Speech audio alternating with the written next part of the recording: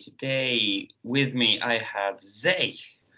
I met her from university, and you are the first woman I've interviewed actually for my channel. They've all been men so far, so kind of vary, as I always like to say, vary everybody. So Zay, introduce yourself and yeah, go ahead. How I know you and whichever. Well, it's an honour to be the first woman on here, so thank you very much. Um, I'm Zay. I know Sean from university. I distinctly remember meeting you. Personally, I remember meeting you in Courtyard in this place in Manchester. That's a very common student hangout, and I was just hanging with my friends, and I believe it was part of the language club, wasn't it? I'm pretty sure it was. Like the language, Probably. I yeah. remember. It was final year, wasn't it? It was final year indeed, yeah.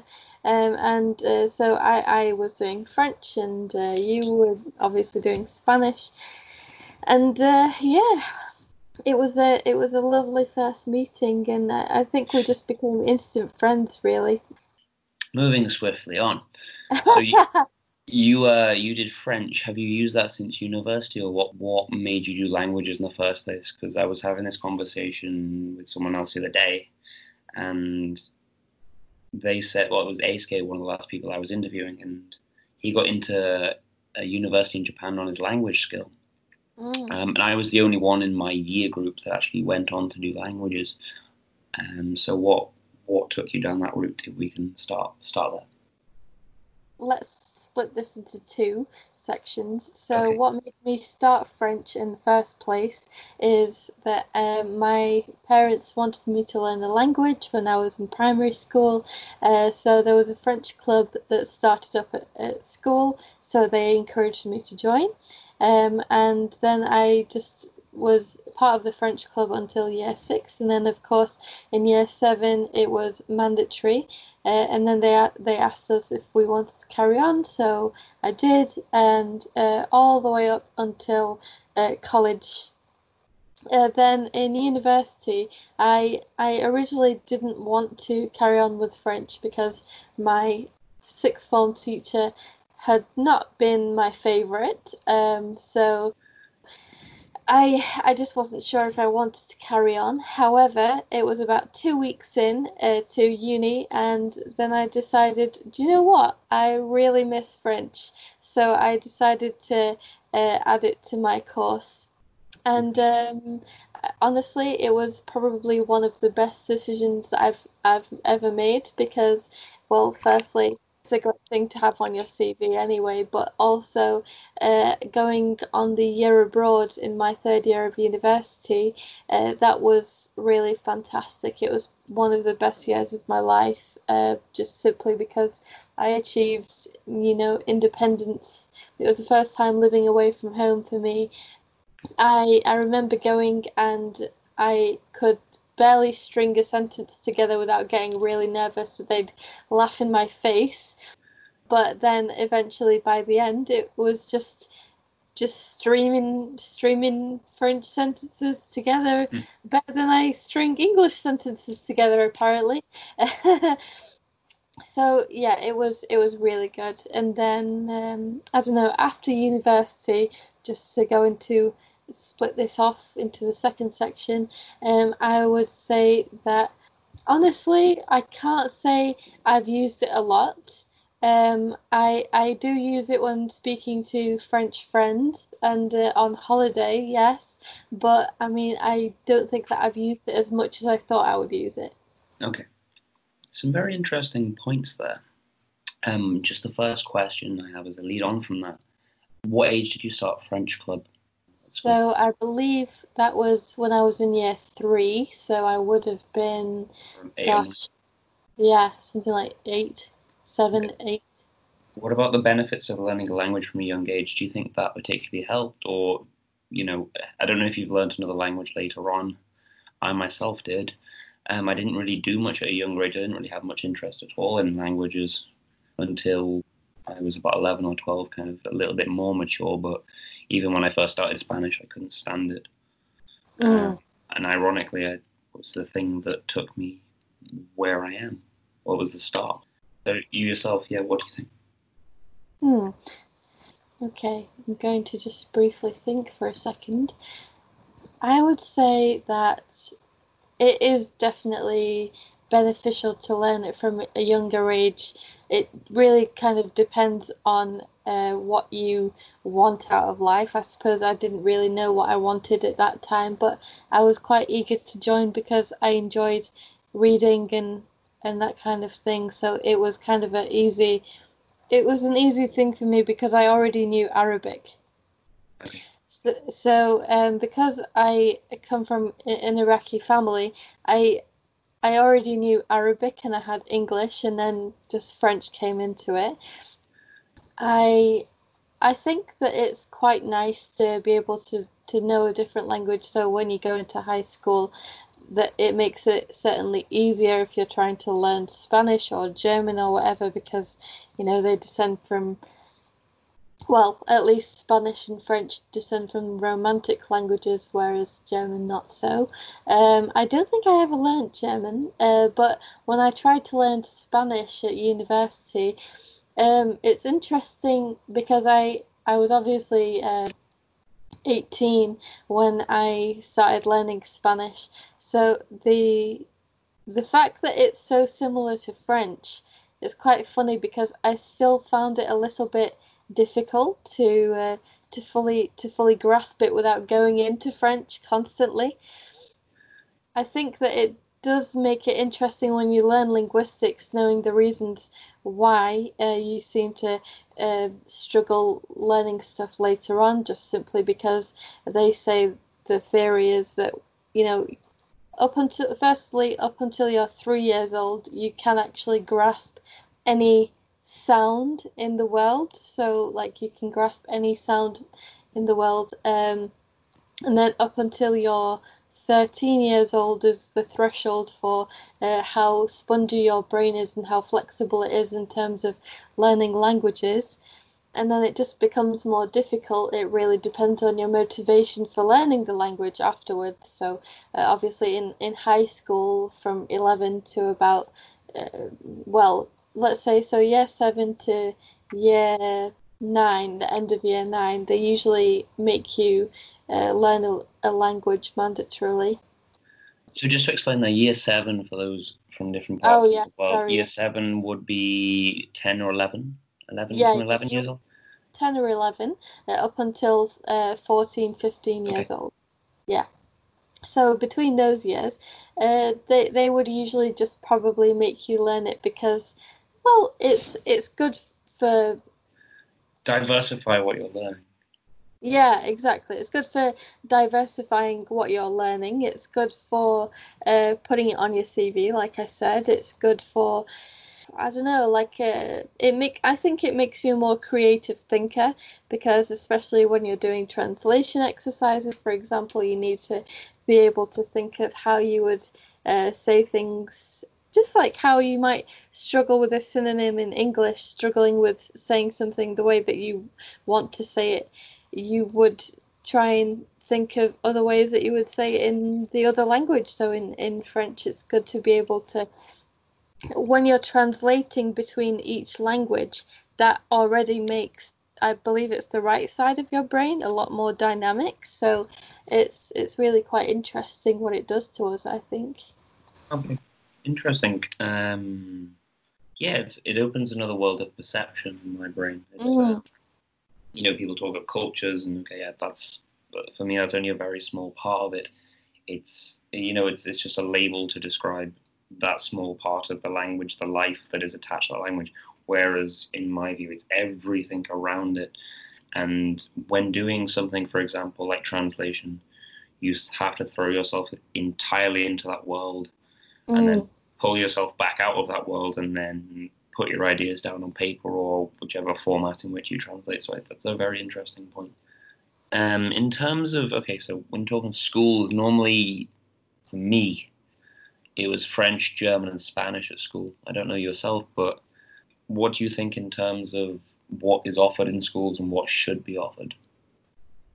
Well, it really obviously depends on the school that you're in. So most schools you would have those French, German, Spanish, and then you get some schools that offer, well, it depends on the area that you're in. So, for example, if you were in a more kind of, to describe it, if you were in an Asian-based area, so like Pakistani, Hindi, they have a lot of, options for learning Punjabi or Gujarati. If you're in a more Arab-based area, they do have Arabic as an option, depending on the school. As well, Mandarin. I remember my friend learnt Mandarin at school, and she really enjoyed it. And I think that really you should be learning the languages that are the most common in business, even if you don't go straight into a business type job.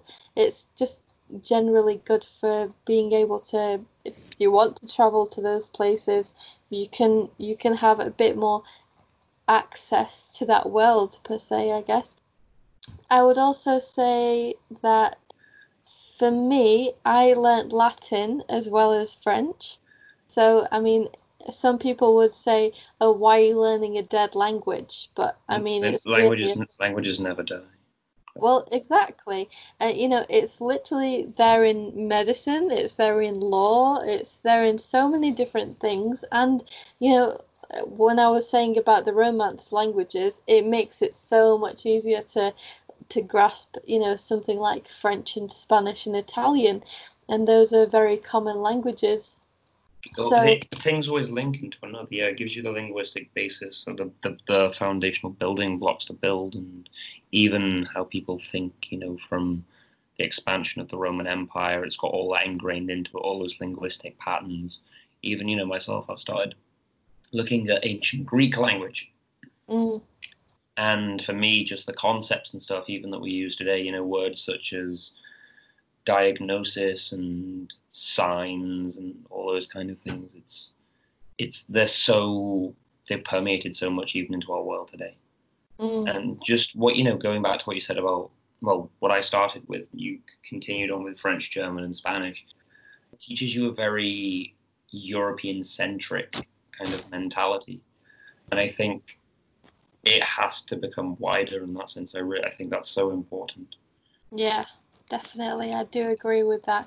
I think it's really interesting how, um, you know, it's something that I used to often think about. What I used to think about is it's interesting how you have like so many countries all over the world, and yet, when they come to England, they're expected to speak English, but when you go over there, you expect them to speak English as well. And it's so unfair. I mean, it's so crazy to me how people will go over there and like not even try to speak the people's language. Like, I think it's really quite disrespectful, to be honest.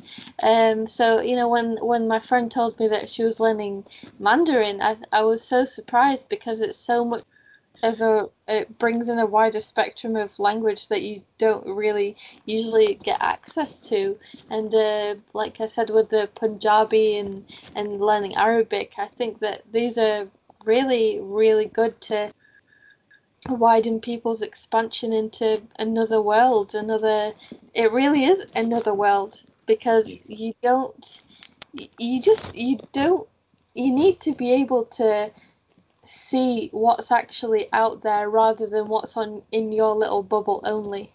That's exactly, I was about to make the same point. You said about what is available in schools, and I think now with the accessibility of the internet, I think you can't really make excuses to not kind of expand your own consciousness or expand your own awareness, and specifically even with language learning in the context of us.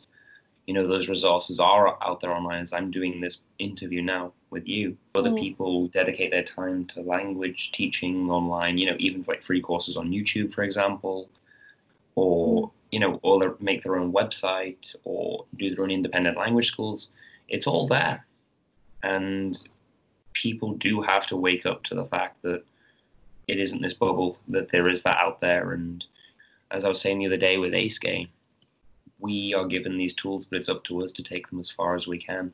So, you might have started yourself with language learning with the French from a young age.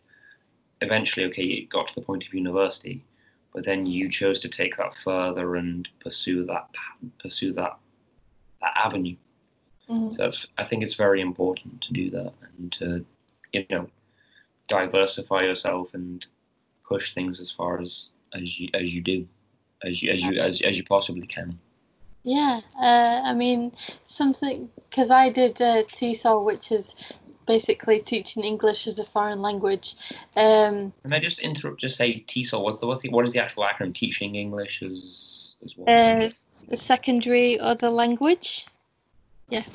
So I did that for my master's degree, and some of the assignments that we had to do, one of them was basically finding out from students or just general people around us that did not speak English of particularly how they learn the language that they're learning. So, for example, with my one, it was a student that I interviewed in a college that I was working in. Was it a random sample? Well, we had to only choose one person. Yeah, so we had to interview one person to see how they learnt the language, why they were learning the language, their motivation behind it, and just their preferences. So my student, he's Chinese. He absolutely hates learning English, but he's forced to from his parents.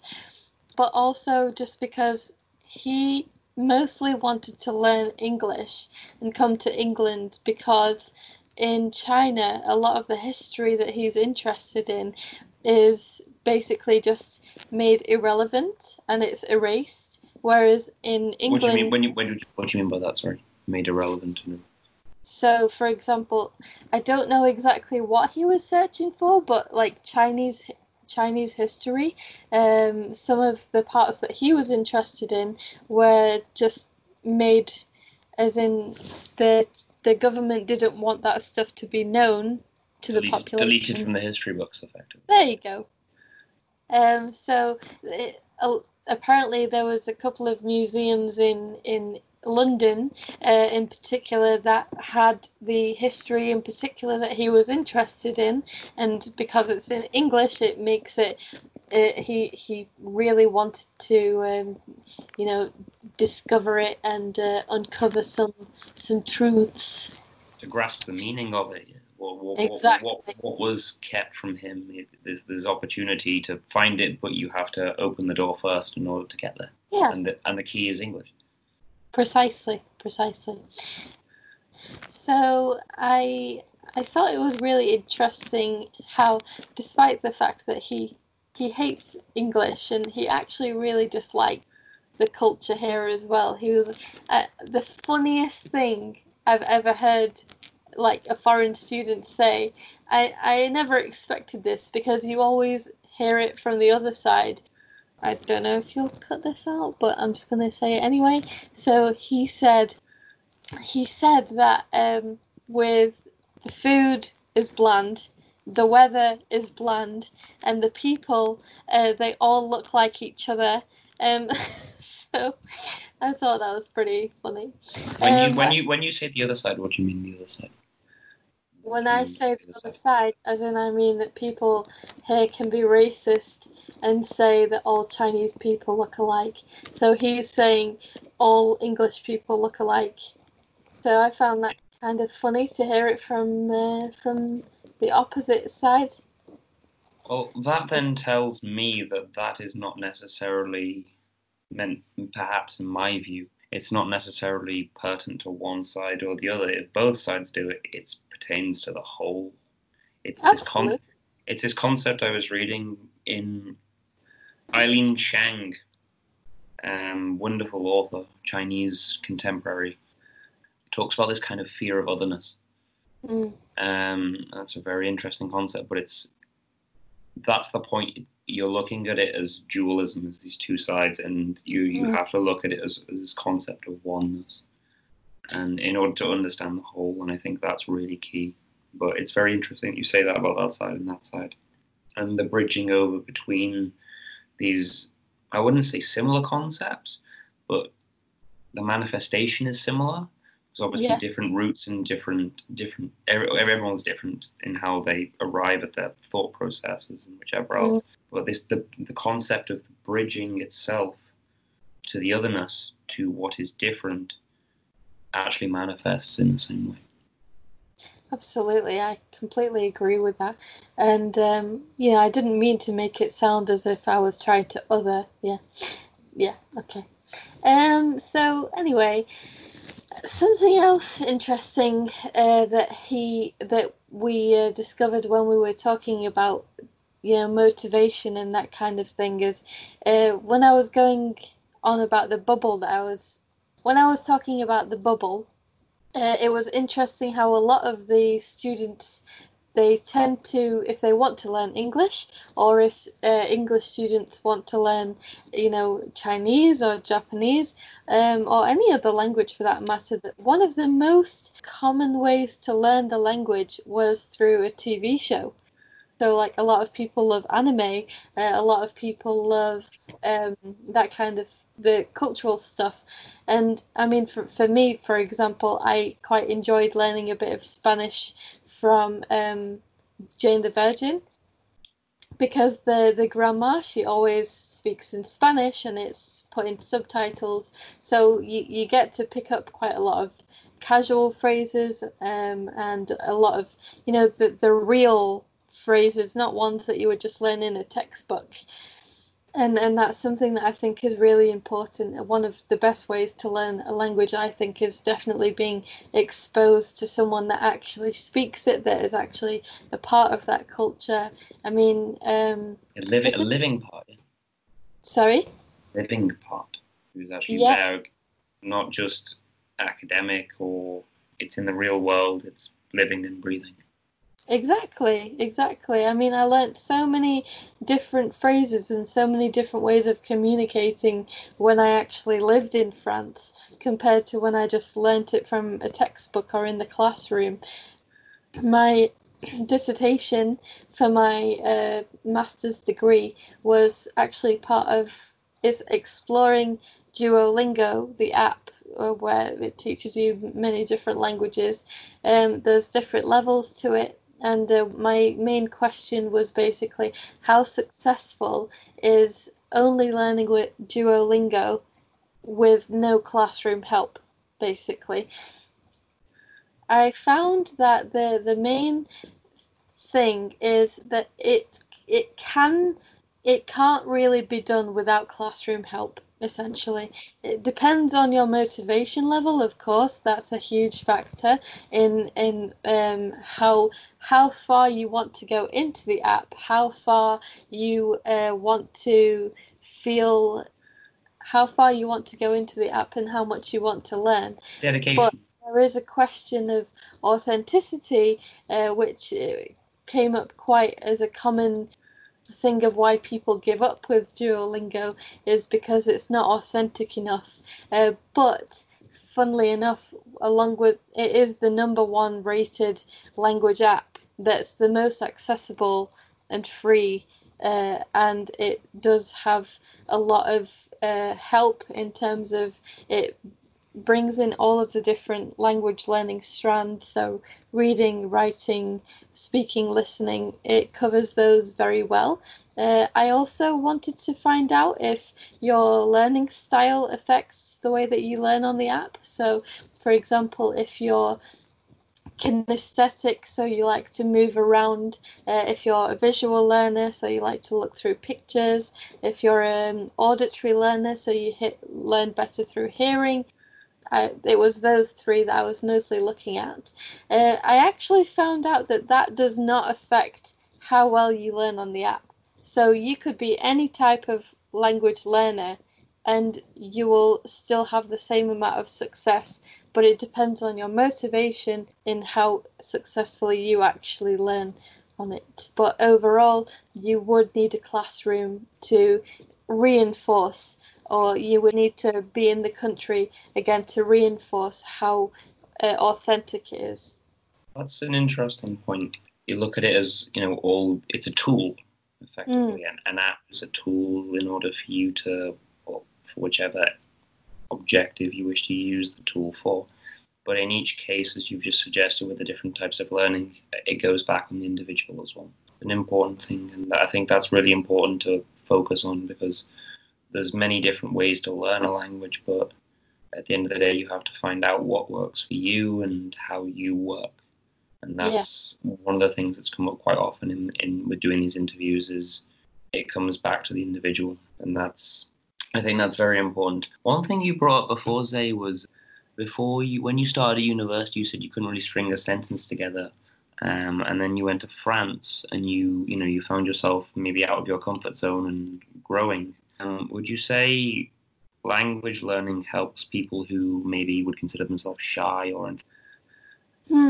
That's quite a difficult one. Just even from your own experience, that's probably a good start. Yeah, I'm just trying to think, because obviously I am quite a shy person, I would say. I'm not sure if it was really the language that really got me to feel less shy, but that I think it's really more just me wanting to push myself out of my comfort zone, because that is kind of something that we learnt as well, is when it comes to motivation, if you want to learn a language and if you want to be part of that culture, you will be a lot more adept to bringing yourself to string a sentence together properly and to be able to absorb what's around you. I mean, for example, with a lot of first generation parents, grandparents, maybe some of them come from like war-torn countries, so they might have to be forced to move to a country where it's a different culture, it's a different language.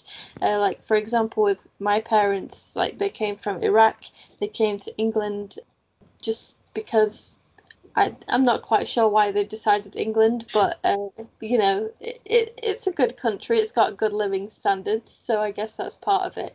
However, with me and my brother, I was 1 when we moved here, and my brother was 8. My brother had been learning some English in the schools over there, but I mean, coming here, we both have become native level English speakers, and we fully are absorbed within the English culture. But with my parents, they still really are with the Iraqi culture. They're still very much part of the Arabic culture and heritage, and they always watch Arabic TV. They don't watch English TV. They always listen to Arabic music. They tend to talk to Arabic people. They don't really talk to English people. I think with my dad, because he was a doctor, so he had to speak a lot of English for his job and in a proficient way. But with my mum, although she did have to speak English for her job because she was teaching in primary school, she still felt like she kind of struggled with making friends. Because she doesn't watch the English things and she doesn't really understand the English sense of humor. And it's just like whenever I go back as well to Abu Dhabi, like where my family is, and I recently went there in November, and it was quite funny really how much they didn't expect me to know as much Arabic as I did. And whenever I would string a good sentence together and use quite niche, I guess, vocabulary, very colloquial vocabulary, they would be like, wow, oh my gosh, it's so good, your Arabic is so good. It's just a big sense of your identity. Do you want to be part of that culture, or do you not really care? My parents didn't really want to be part of the English culture, so they've not fully acclimatized to it, whereas for me, I have. It was natural. because this is all I've known. So does that make sense? I think with older generations, maybe there is a point in which someone's ways become so cemented that maybe for them to pull them from that is maybe potentially impossible. I don't know. It's funny you say that, just because one of the hell you gonna love somebody else. Can I get an amen up in here? Wow. Amen. Now So let the music play.